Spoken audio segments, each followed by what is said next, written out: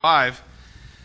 And as you take a look at the scripture, right before we read, I just want to give a little encouragement. I don't know if this ever happens to you, but sometimes it happens to me. I sit and I listen to a sermon, or I will read a section of scripture, and I think, that is exactly what so-and-so needs to hear.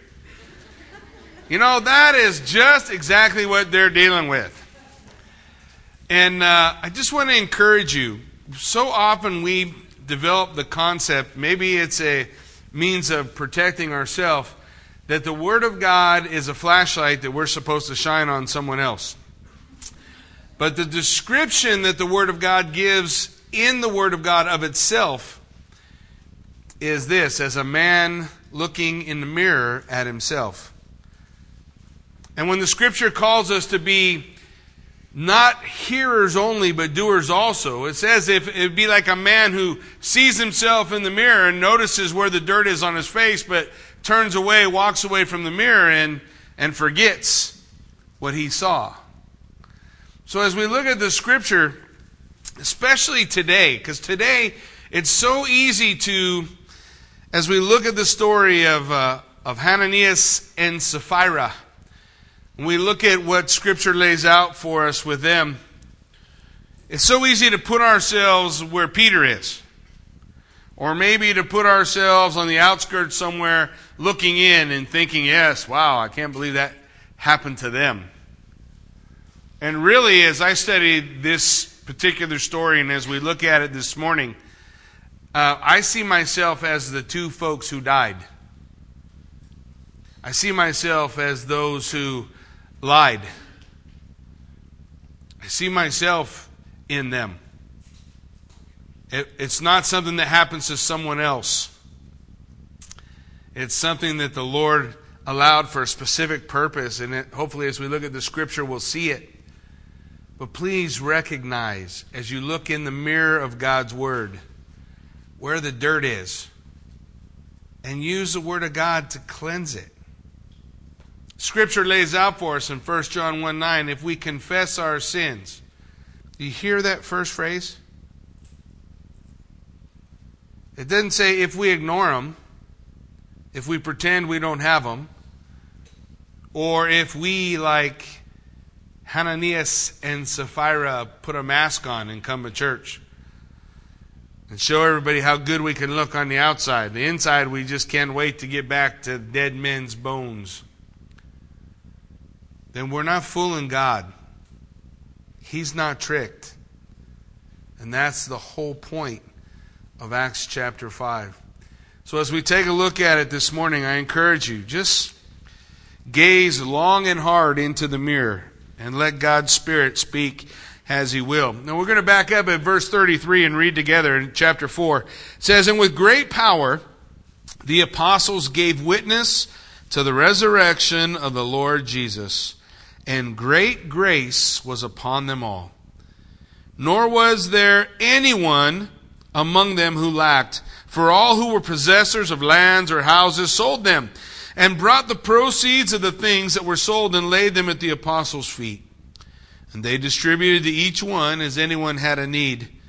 And Joseph, who was also named Barnabas by the apostles," which is translated son of encouragement, he's a Levite of the country of Cyprus, "having land, he sold it and brought the money and laid it at the apostles' feet.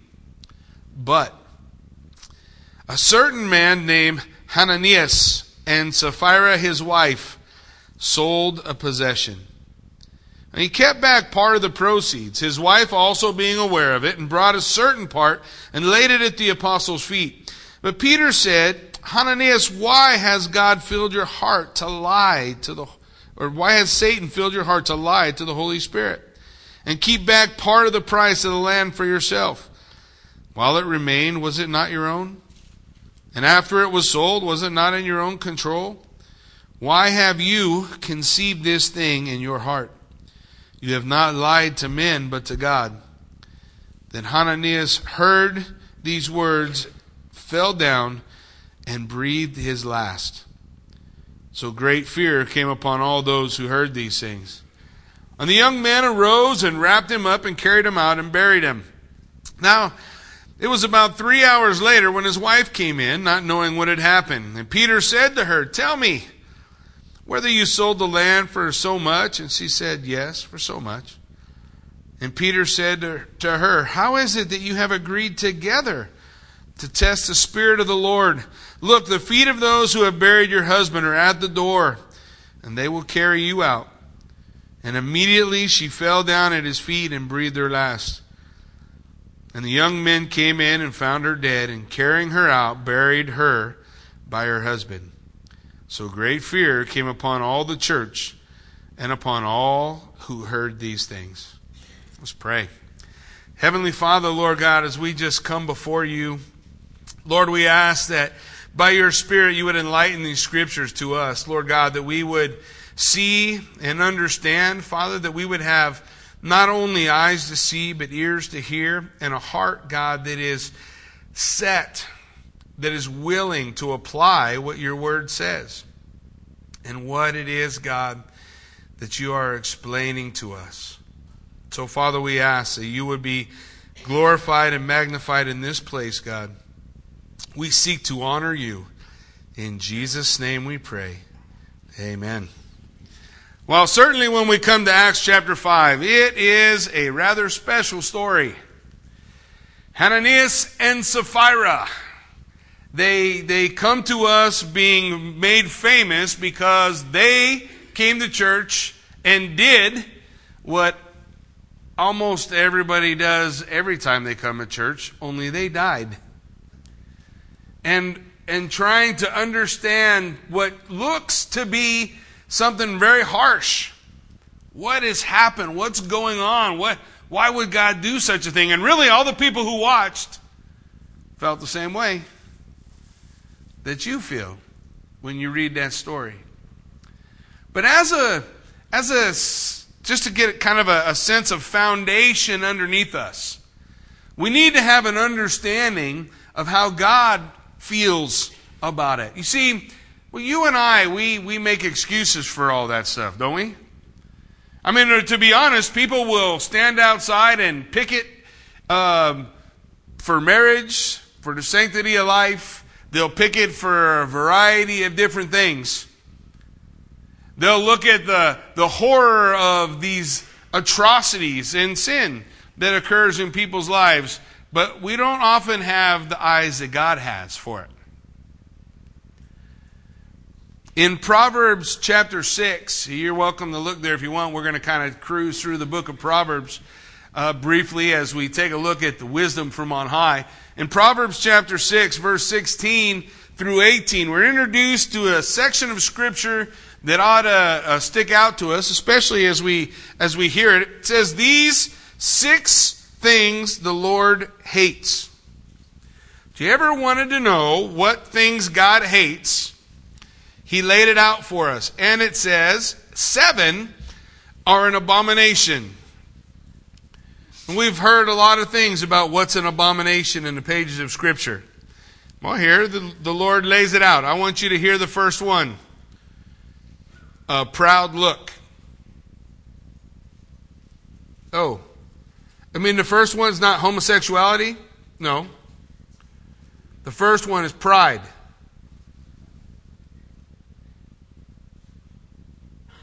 Just take a long look in the mirror. God hates it. Not He is slightly displeased by. God hates a proud look. What's the second thing? A lying tongue.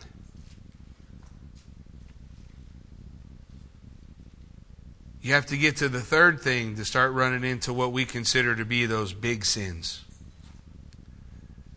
Please don't forget those first 2.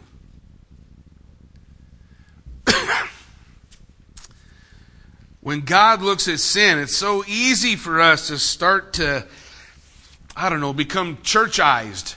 And we start thinking, well, these things are tolerable. We can tolerate these issues. We can tolerate pride. We can tolerate being proud of ourselves for what we've accomplished. We can tolerate, little white lies. What's the big deal? But those are the first two in a list of 7 that God gives of things He hates. And when I consider that, when I look at it, when I look into my life, I realize how many times I make excuses just for those 2. Not counting the other ones, because I think I've committed all 7 at one time or another in my life. But the first 2 are the ones that alarm me, because the first 2 are the ones that I'll excuse. God doesn't like lying. Ever. For anything. Whenever we talk about lying, it always comes up. Well, if I tell the truth, I'm going to hurt somebody's feeling. The Bible says to always speak the truth how? In love. Ooh, that's that little catchphrase. Speak the truth in love. Truth without love is brutality. The Scripture lays out for us, let no corrupt word proceed out of your mouth, except such as will bring edification and exhortation, that which will build up, stir up, and cheer up. That's the way we're supposed to speak. Let your language be seasoned with salt. Don't just talk the talk, walk the walk. Be real. Be who you are. As we look at Proverbs, not only does it lay out in Proverbs 6 this concept about lying, but Proverbs 12:5. The thoughts of the righteous are right, but the counsels of the wicked are full of deceit. Verse 17 in chapter 12. He who speaks truth declares righteousness, but a false witness, someone who lies, is full of deceit. Verse 19. The truthful lip shall be established forever, but a lying tongue for only a moment. Lying lips, in verse 22, are an abomination to the Lord, but those who deal truthfully are His delight. The church is kind of fond, the church as an organization is kind of fond of throwing that phrase around. You know, the one we just read, an abomination. But the church doesn't very often throw that phrase, that lying lips are an abomination to God. Why do we do that? Because it's so much easier to look at somebody else's sin and judge them for it. Isn't it? So much easier to see what's wrong with somebody else. You know, that's easy to see. Well, I could pick that out real good. In fact, the Scripture even talks about that, right? Before you go pull the speck out of your brother's eye, what are you supposed to do? Yeah, take the plank out of your own. Plank, a big old log sticking out of your eye. In 1 Corinthians chapter 11, we'll come to it in a moment, the Scripture says, if you would judge yourselves, you would not be judged.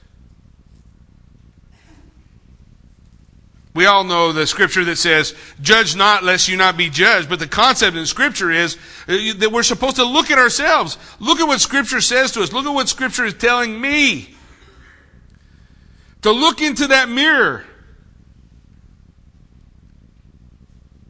To look into the mirror and recognize that God says to us, if you confess your sins, He's faithful and just to forgive us our sins, cleanse us of all unrighteousness. Not an attitude of condemnation, it's an opportunity for forgiveness. But if you will confess, not if I'll justify. A lying tongue. It's an abomination to the Lord. It goes on in Proverbs 13. A righteous man hates lying, but a wicked man is loathsome and comes to shame. Chapter 14 of Proverbs, verse 5. A faithful witness does not lie, but a false witness utters lies. Verse 25 of chapter 14. A true witness delivers souls, but a deceitful witness speaks lies. Chapter 19. A false witness will not go unpunished, and he who speaks lies will not escape. Chapter 21, getting treasured by a lying tongue is a fleeting fantasy of those who seek death. Chapter 21, verse 28, a false witness will perish, but the man who hears him will speak endlessly.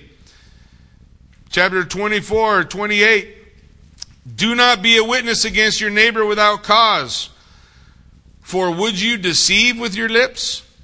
Chapter 26, a lying tongue hates those who are crushed by it, and a flattering mouth works ruin.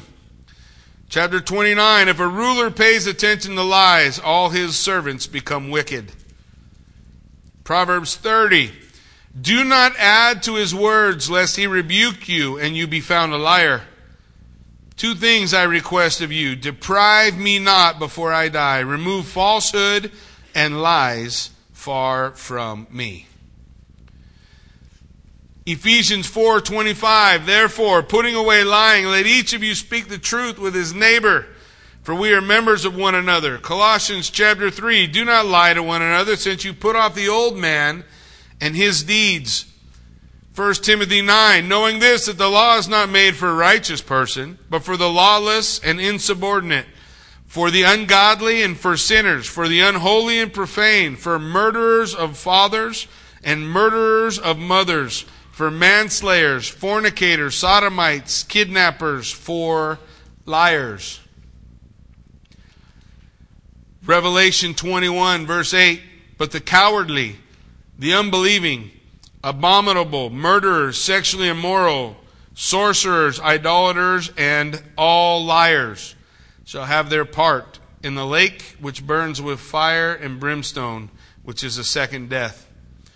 For outside are dogs, sorcerers, sexually immoral, murderers, and idolaters, whoever loves and practices a lie. Matthew 15 goes on to say this, for out of the heart proceed evil thoughts, murders, adulteries, fornications, thefts, false witness, and blasphemy. For from within, out of the heart of man, all these evil things come from within and defile a man. We look at Scripture. Scripture kind of says the opposite of the excuses that we give. Scripture doesn't just say, oh, it's a little thing. It's a little white lie. It's a little, what's the big deal? What's the problem? And our heart here, and my heart with the elders, and hopefully within the body here that's gathered together for worship, we desire to see revival move in our communities, in our neighborhoods, our friends and family to come to a realization of who Jesus Christ is. But the Bible lays out for us in 1 Peter chapter 4 that before that revival comes, judgment begins where? In the house of God. There's a revival about to happen in Acts chapter 5. It happens right after the first 11 verses. When Hananias and Sapphira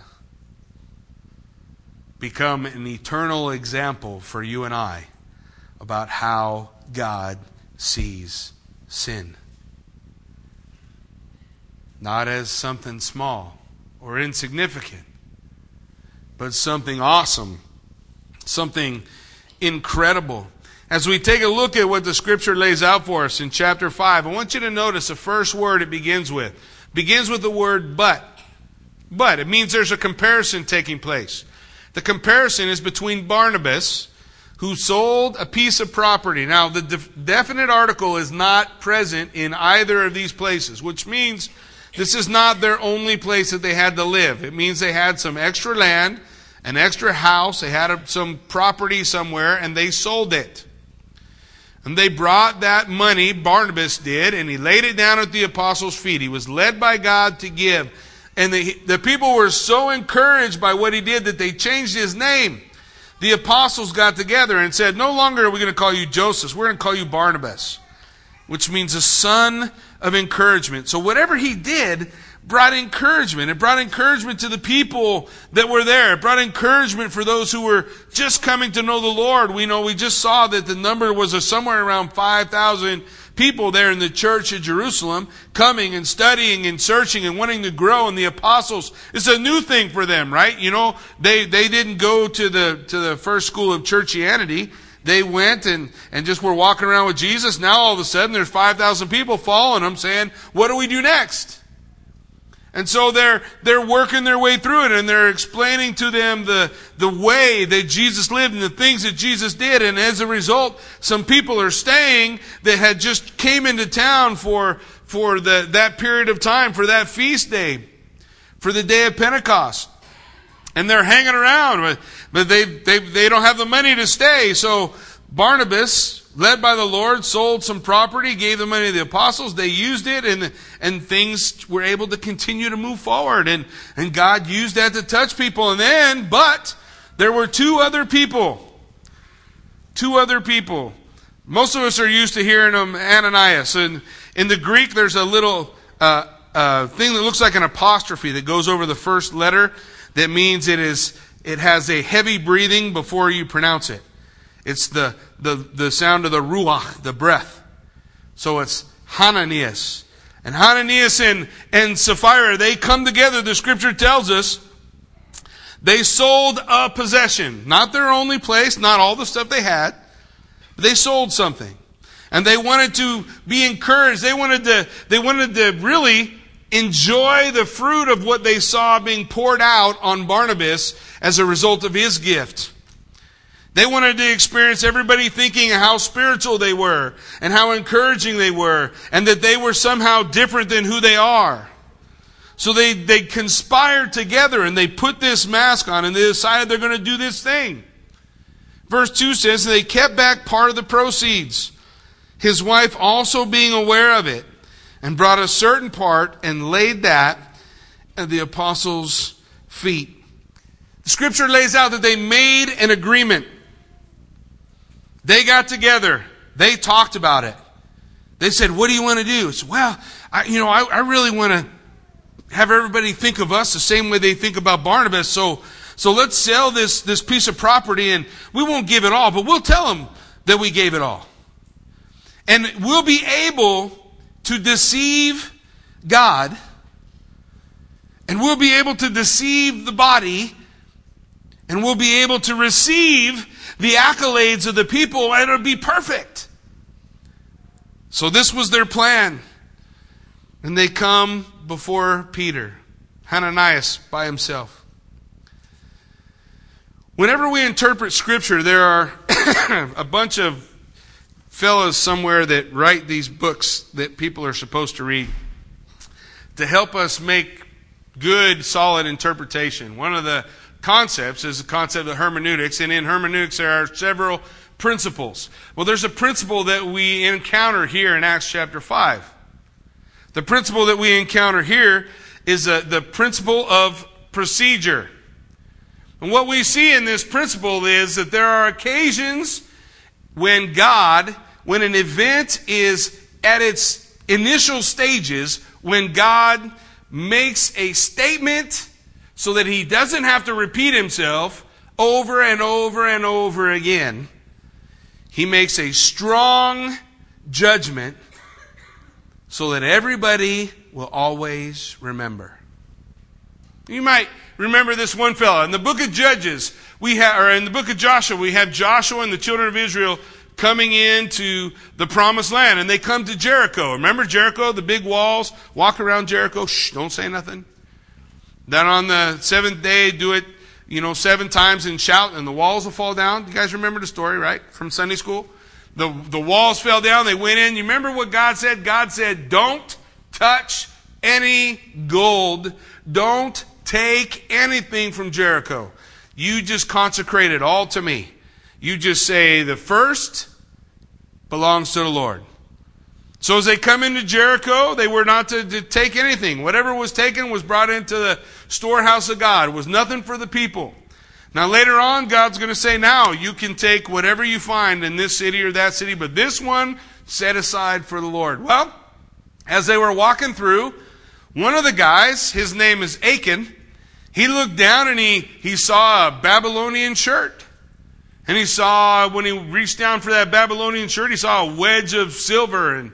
and a little gold. And so he scooped all those things up. He got together with his wife. They conspired, the concept being that God will never know that we did this. And they took that and they buried it in their tent. They got in their tent, dug a hole, buried it. Whole family is a part of the process. And you remember when Joshua went to the second battle, the first battle was Jericho. Remember the second? The Ai. Smaller city, they didn't send so many people, and they got whooped. And Joshua said to the Lord, Lord, why did we get whooped when we went to Ai? And the Lord said, there's sin in the camp. Somebody took something from Jericho. So they found out who it was. The Lord led the people through the drawing of lots to Achan. And Achan confessed. And he and all his family were stoned. God made a statement in the beginning as the children of Israel were coming into the promised land to say, this is not a little thing. It's a big thing. So he makes that statement once, and from that point forward, wherever they went, the story would be told. Don't be like Achan. Don't make the same mistake he did. The things that belong to God belong to him. Give them to him. Let them be his. And so the same thing is occurring here in the beginning of the church. As the church is just getting started, it's just being birthed. And Hananias and Sapphira come with the same idea that we're going to deceive God, that we can fool God, that God will never know. We can come with our hypocrisy and it'll be okay. So God makes a statement so that forevermore people will look at that story and say, it's a big deal to God. It's a big deal to him. So as we look, that's what we see taking place. That's what we see going on, that there's a one-time event. Why do we know it's one time? Because we're all still here.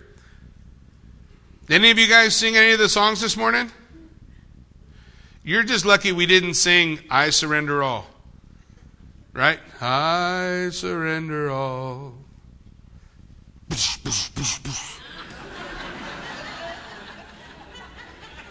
All of a sudden the people come to the second stanza are looking around like, I don't know if I want to say that. I surrender all to Jesus, I surrender.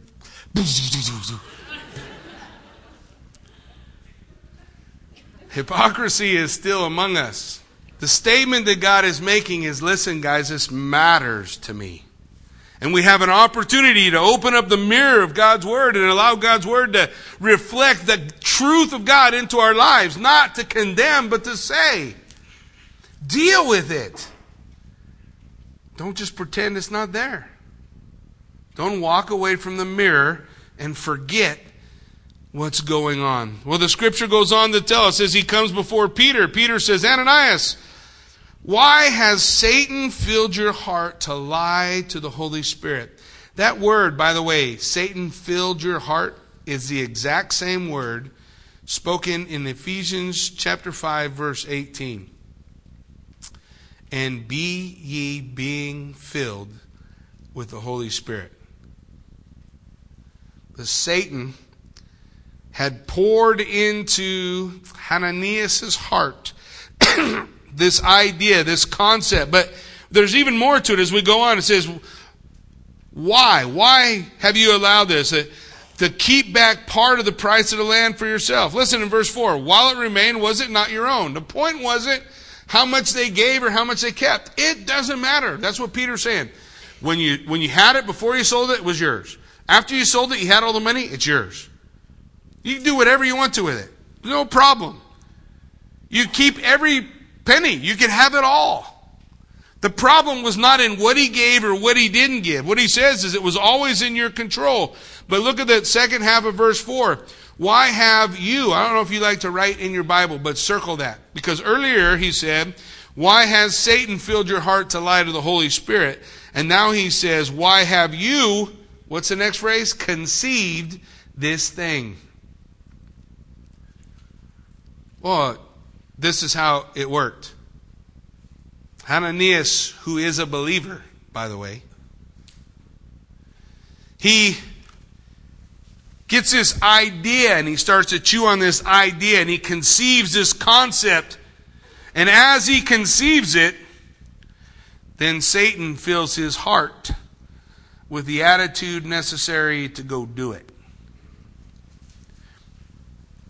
Same exact language is used in regard to Judas. Only difference is that after he conceived in his heart, after he thought about it, then Satan entered into his heart. And we don't see that occurring with Hananias. Satan doesn't enter into his heart. He doesn't take possession of him and make him do these things.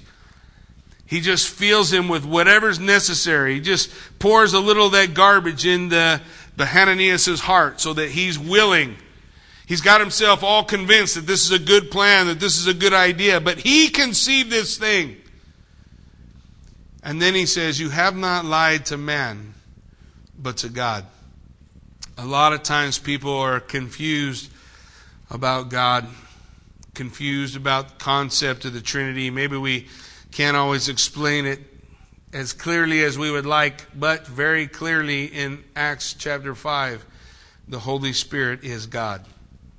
Do you catch that? Why has Satan filled your heart to lie to the Holy Spirit? You have not lied to men, but to God. He lied to God. You can't lie to an impersonal force. You lied to a person. The Holy Spirit is a person. He is God. You lied to God. Then Ananias, hearing these words, fell down and breathed his last. Everybody always asks and often are worried about, well, what happened to these two characters in the Bible? We put such a heavy emphasis on life that when life is taken, we somehow think that everything's been lost. But that's not the case. Back in chapter 4, verse 33, it says, during this period of time in church history, great grace was on them all. It's not talking about loss of salvation or spending eternity in hell. But the Bible does very clearly tell us there is a sin that leads to death. That it is possible to not deal with things to the point that God simply brings you home. And that's what happens. Hananias has lied to God, and God takes him home. But it doesn't change the point that the Lord is making, does it? He's not lost for all eternity. It's not all over for him. But everybody who's watching got the point God was making, right? Everybody who was there seeing it understood what was happening. In fact, it says at the end of verse 5, so great fear came upon all those who heard these things. And we haven't even talked about those who saw it. Everybody who heard the story, great fear has come upon them. Well, we're going to come back and talk about that in a minute. This thing that occurs, the results of what God did. But as we sit here and we consider this, I guess the question that I would ask is, are we accountable to God? Are we accountable to Him? How many times do we excuse the lies that we tell to the Holy Spirit in an effort to deceive God? I can paint myself up. And if I go out in the parking lot and watch you all drive in, I see the fight happen when you're coming in and swinging in the parking lot, and the door opens and you say, now stop it, we're at church.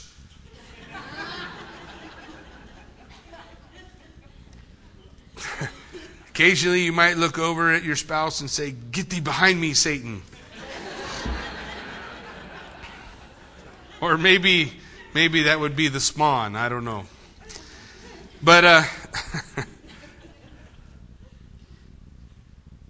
God knows what's happening in our hearts and what's going on in our lives.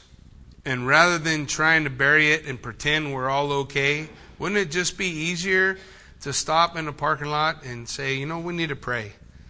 We need to confess. Have I got a bad attitude? Or I'm angry? Or I'm frustrated or whatever? And just ask God for forgiveness. Doesn't He give it to us right then? Who do you think is telling you to fake it till you make it?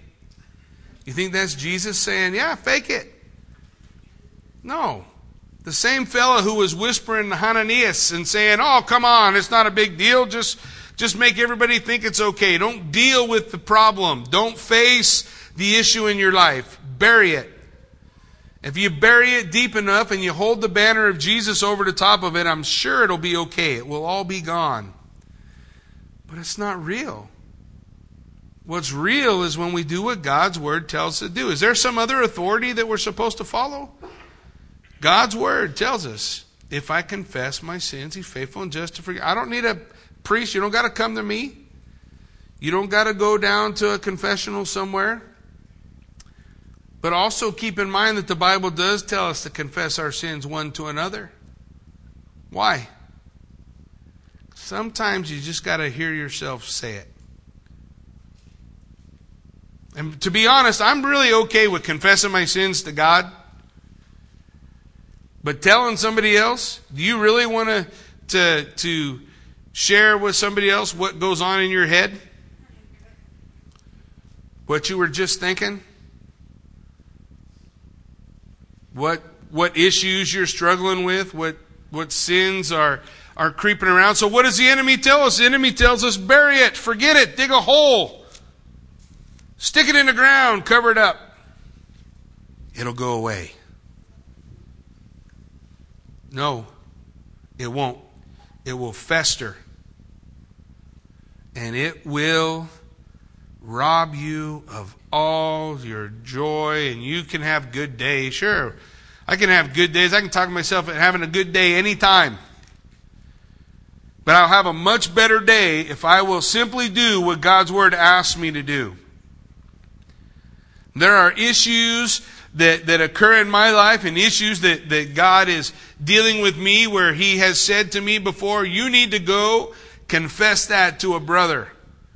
Oh, Lord, don't make me do it. Why?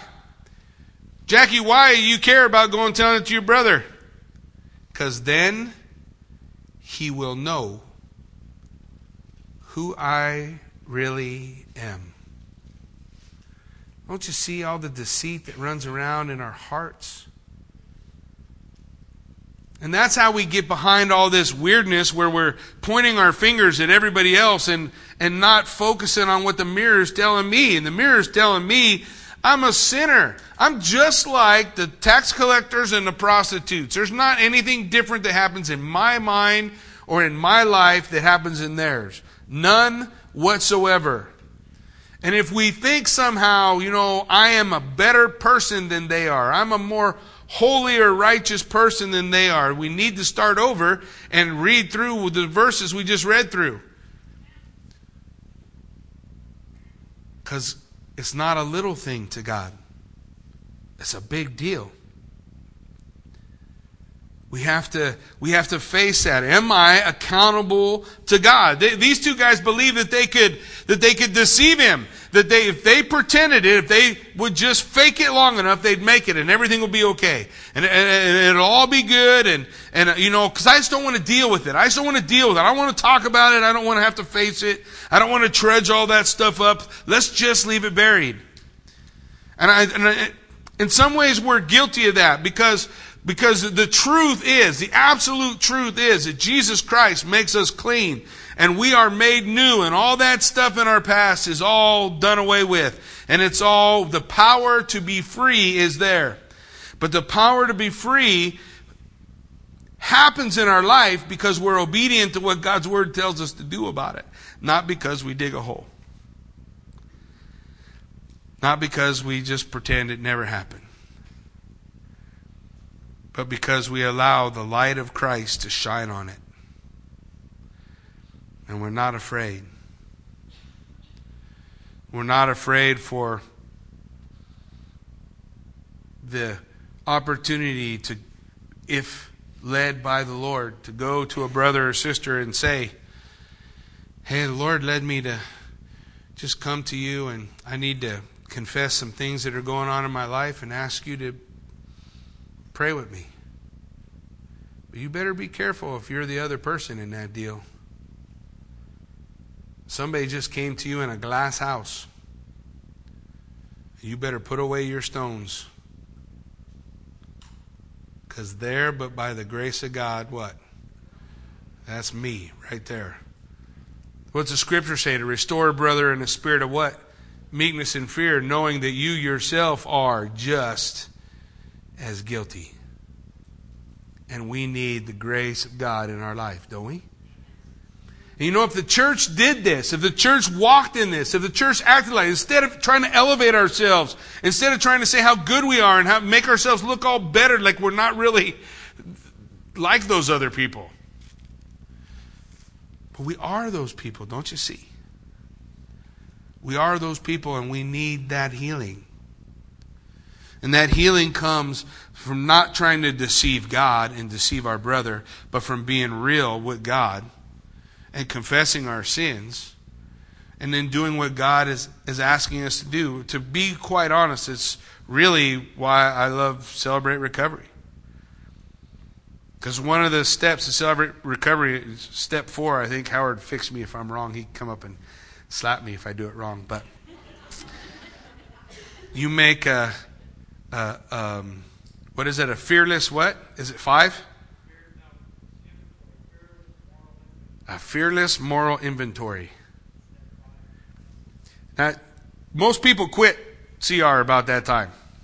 A fearless moral inventory. You got to take a look at your life and see what's broke and what's good, and if you're both sides, not all just negative. Why would I want to do that? Well, because you're going to find some stuff there that you thought you dealt with that you didn't. Oh, that's kind of ugly there. And then you're going to take that fearless moral inventory that you put together, and you're going to lay it out before God, and you're going to confess it to a brother. Oh, they're going to know. And you're going to experience real grace. Maybe for the first time in your life, where somebody knows who you are and what you've done, and they just don't have no judgment. They just pray with you. And you experience the forgiveness and the grace of God floods over you. And all of a sudden, all that stuff that you thought was buried and gone now really is. And you are clean. Don't you see that's what God's telling us in Acts chapter 5? Deal with it. Or it will deal with you. It kills. Sin kills. Are we accountable to God? 1 Corinthians 11, I shared with you before. If we would just judge ourselves, we would not be judged. But when we are judged, we are chastened by the Lord, that we may not be condemned with the world. God doesn't want to condemn us. He wants us to deal with it and go on. But not to ignore it and pretend it's not there, but to deal with it and move forward. 1 Peter 4:17, for the time has come for judgment to begin in the house of God. In Acts chapter 5, we have this story. Fear comes upon all the people, and as that fear comes upon the people, we're going to see revival move. We're going to see incredible things happen, miracles going on as we go through the rest of chapter 5. We're going to see God doing incredible things. But the picture, don't you see, the picture is first that sin which was secret inside that nobody else could know about, that got dealt with. And that's got to get dealt with me. And unfortunately, it's not your job to see it in me and fix me. It's my job to look in the mirror and clean it up. And it's your job to look in the mirror and allow God to do what He does. He'll make you clean, perfect, without spot or blemish. The work's already done. It's just really experiencing it, feeling it, seeing it in the real. Well, Scripture goes on to tell us after he died and they buried him, 3 hours later his wife comes, and Peter said to her, "Tell me whether you sold the land for this much." Listen, Peter's given her an opportunity, guys, an opportunity to repent, an opportunity to come clean, an opportunity to say, no, we came up with this scheme. But she doesn't know what it's going to cost her. If she knew what it cost her, you think she'd say that? Nope. She didn't know. The difference between her and you and I is now we know what it's going to cost. And it needs to be something that we're willing to say, gosh, I need to deal with these things in my life. So Peter says, how is it that you have agreed together to test the Spirit of the Lord? Your deception is against him. And immediately she falls down dead. And the people who were outside the door just buried her husband. Now they come in and get her and they go and bury her. And look at the next phrase in verse 11. So great fear came upon all the church. Was that a good thing?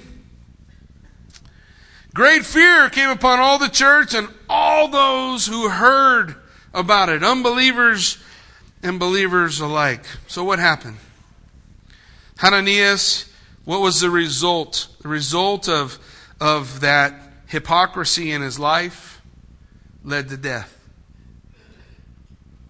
Sapphira, same way. By the way, Hananias means God is gracious. And Sapphira means beautiful. So they both die. I think we'll see them both in heaven. I don't believe they lost their salvation or that they were fake. I think they're just like us. But they became a couple that God used as an example to say, this is something important. And I don't want to have to repeat myself over and over and over, so I'm just going to do it once. Wasn't unjust. It's absolutely just according to God's word. What occurred in their lives. But the scripture then tells us that fear of God came upon the church. And whenever I say the fear of God, what pops in your head? Come on, play with me. The fear of God is the beginning of wisdom. I know somebody has to have it out there somewhere. Often when we talk about the fear of God, that's a verse that pops into our mind. The fear of God is the beginning of wisdom. And it's true. It's actually repeated 3 times in the scripture, that same phrase. But I want to share with you a bigger picture of the fear of God. Job 28:28. And to man he said, behold, the fear of the Lord, that is wisdom. And to depart from evil is understanding. Listen to what the fear of God is. Not the fear of God is the beginning of wisdom. Great, but what is it? To depart from evil. Let the Bible define itself. The fear of God is to depart from evil. The fear of God is the beginning of wisdom. Understanding what a changed life looks like and how we experience that by shunning evil, by turning our back on the old ways, on who we used to be, on what we used to do. We do things different now. We do things in another way. In Psalm 19:9 it says, the fear of the Lord is clean, enduring forever. The judgments of the Lord are true and righteous altogether. The fear of the Lord is clean. It's clean. It's not wallowing in the muck and the mire. It's experiencing the holiness of God. Psalm 34:9, O fear the Lord, you his saints. There is no want to those who fear him. Do you hear that phrase? There is no want. The Lord is my shepherd. What did he say? I shall not want. Why? Because he is everything I need. That's the fear of the Lord. Psalm 111:10, the fear of the Lord is the beginning of wisdom, and a good understanding have all those who do his commandments, who follow his word, who allow these things that God lays out in us to happen. In Proverbs 3:7 it says, do not be wise in your own eyes, fear the Lord and depart from evil. The language conjoins those two phrases, fear the Lord and depart from evil. It's the same thing.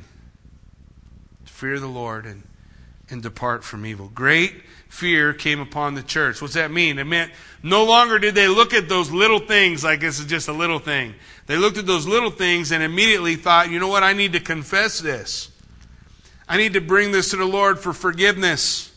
Not just bury it somewhere. I need to deal with these things. I need to be straight up with what's really happening in my heart. It's not so that we can point our fingers and condemn one another. It's so that we can come alongside one another and pray for one another. This is what the church needs. This is real. Don't you see? This is what the world wants to understand. Not the fact that they're dirty and rotten and they're sinners and they do all these bad things, and all that stuff is true. But that we are all those things forgiven by a God who loves us, for whom or to whom or by whom He has great grace for us. The message that the world hears is they're all goody two-shoes and we're all bad and going to hell. Well, to be honest, that's not that far from the truth. However, we're all sinners saved by grace. If the message they hear is that message, we haven't declared the message well enough yet. We got to do a better job declaring the truth. Yeah, you're a sinner, and without Christ, you go to hell. That's where I was. That's who I am, apart from Jesus Christ. The message that God wants us to glean, to understand. Scripture even lays out unbelievers, all those who heard were filled with the fear of God. They saw the power of God working in people's lives. In this particular story, we see the power of God working in a negative sense. But the power of God also works in a positive sense, doesn't it? Who are they all talking to? Peter. Didn't he deny the Lord 3 times? Oh yeah, what did he experience? Forgiveness. As he wept bitterly before God and sought forgiveness, he received it. He received it. The same concept. This is the message that God wants us to have. This is a message that God wants us to glean. As we look at the Word today and as we prepare our hearts for an opportunity for communion, this is what I just want to encourage us. We come and it's a difficult section of Scripture to deal with, but please understand, it's our mirror. I don't see myself as Peter. I don't see myself as a young man who carried him out. I'm the 2 knuckleheads. That's who I am. And God wants me to deal with what's happening in my heart. God wants me to deal with my sin. Not to condemn and say, oh, I always knew you were dirty, rotten, good for nothing. No, what's He do? He forgives us. He makes us clean. And to experience that, what do we have to do? Confess. Confess your sins to the Lord.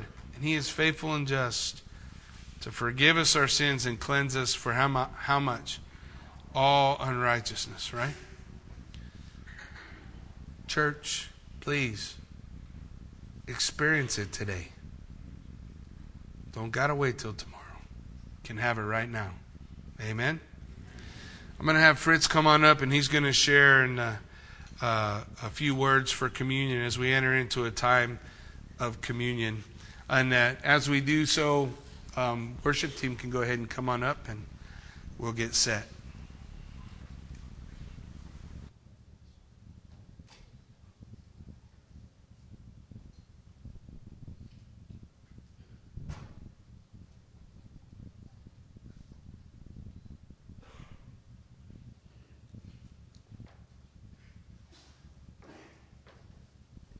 You know, testing. Communion is an opportunity for us to self-examine, not to self-examine our spouse, our neighbor, but to look inside our own heart. God, search me, know me, Know my heart. Lord, is there any hypocrisy in me? Is there anything in my life, Lord, that's displeasing to you? You know, Paul, speaking of the Passover, said, "For I received from the Lord that which I also delivered to you, that the Lord Jesus, on the same night in which he was betrayed, took bread, and when he had given thanks, he broke it and said, 'Take, eat. This is my body, which is broken for you. Do this in remembrance of me.' In the same manner, he also took the cup after supper, saying, 'This cup is the new covenant in my blood. This do as often as you drink it in remembrance of me. For as often as you eat this bread and drink this cup, you proclaim the Lord's death till he comes.'" You know, not only did Jesus die for our sins and shed his blood that we may be saved, but he's coming again. And you know, I often think we need to be reminded, because the truth is we forget. And we can go through the emotions of Celebrate Recovery, the soup kitchen, teaching the kids, singing songs, and even opening our Bible and studying, and forget, why would we do this? But just as he fulfilled everything in the Gospels about his first coming, he's going to fulfill everything about his second coming. He's coming for us, church. And we often forget our Lord is coming for us. And we're going to stand before him. Search my heart, Lord. May I not take the bread and the cup in vain. May I do these things that I do in service to you with a right heart. And we need to be reminded. Why do we need to be reminded? Because we forget so often. And we could become like the Ephesian church and forget our first love. I want the ushers to come and start passing out the bread and the wine.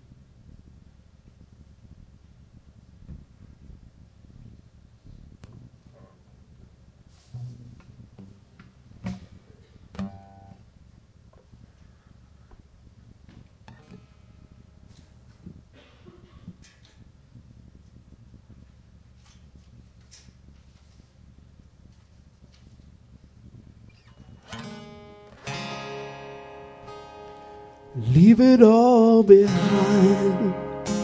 Leave it all behind. Leave it all behind. Leave it all behind. I have what you need. You keep on searching.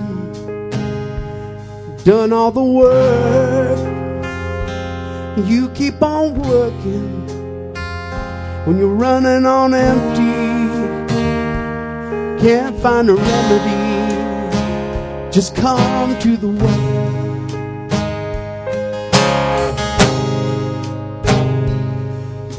You're a wife chasing what's missing, but that empty inside just ain't gonna listen.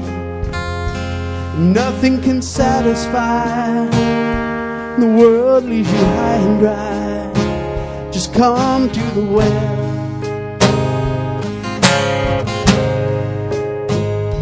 And all who thirst will thirst no more.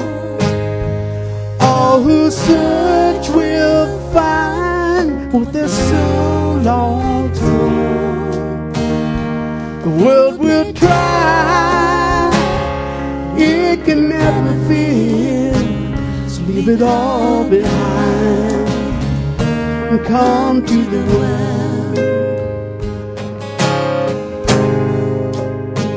So you bring me your heart, no matter how broken. Just come as you are. When the last prayer is spoken, the rest of your arms are wide. You'll feel the pain of child when you come to the well. And all who thirst will thirst no more. All who search will find what their soul longs for. The world will try, it can never feel, so leave it all behind. Come to the well. So you bring me your heart, no matter how broken. Just come as you are. When the last prayer is spoken, rest in my arms a while. You'll feel the purified. So when you come to the well, now that you're full, love beyond measure, your joy's gonna flow like a stream in the desert. Soon all the world will see living water is found in me, 'cause you come through the well. All who thirst will thirst no more. All who search will find what their soul longs for. The world will try, it can never be, so leave it all behind. Come to the well. All who thirst will thirst no more. All who search will find what their soul longs for. The world will try, it can never feel, so leave it all behind. Come to the well.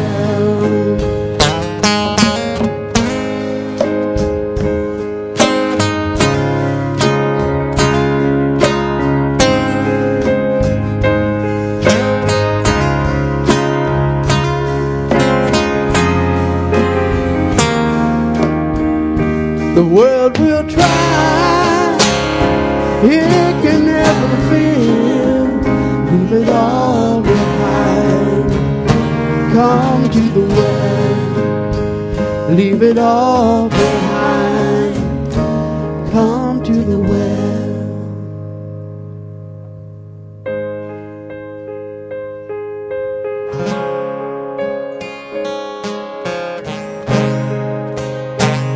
Leave it all behind.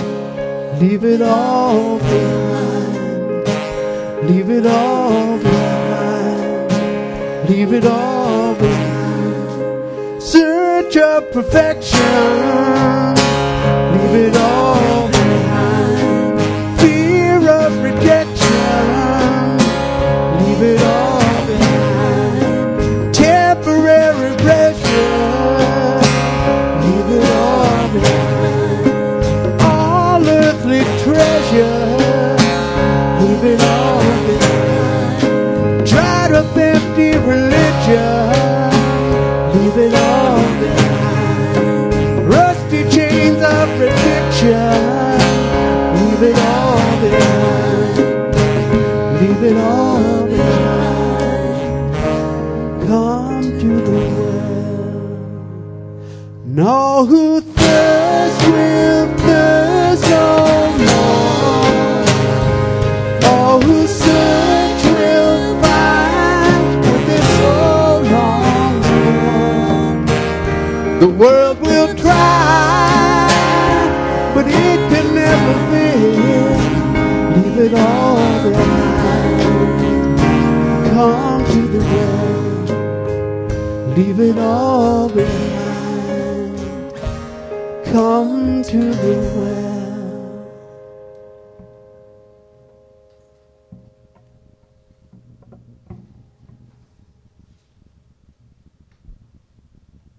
In Luke,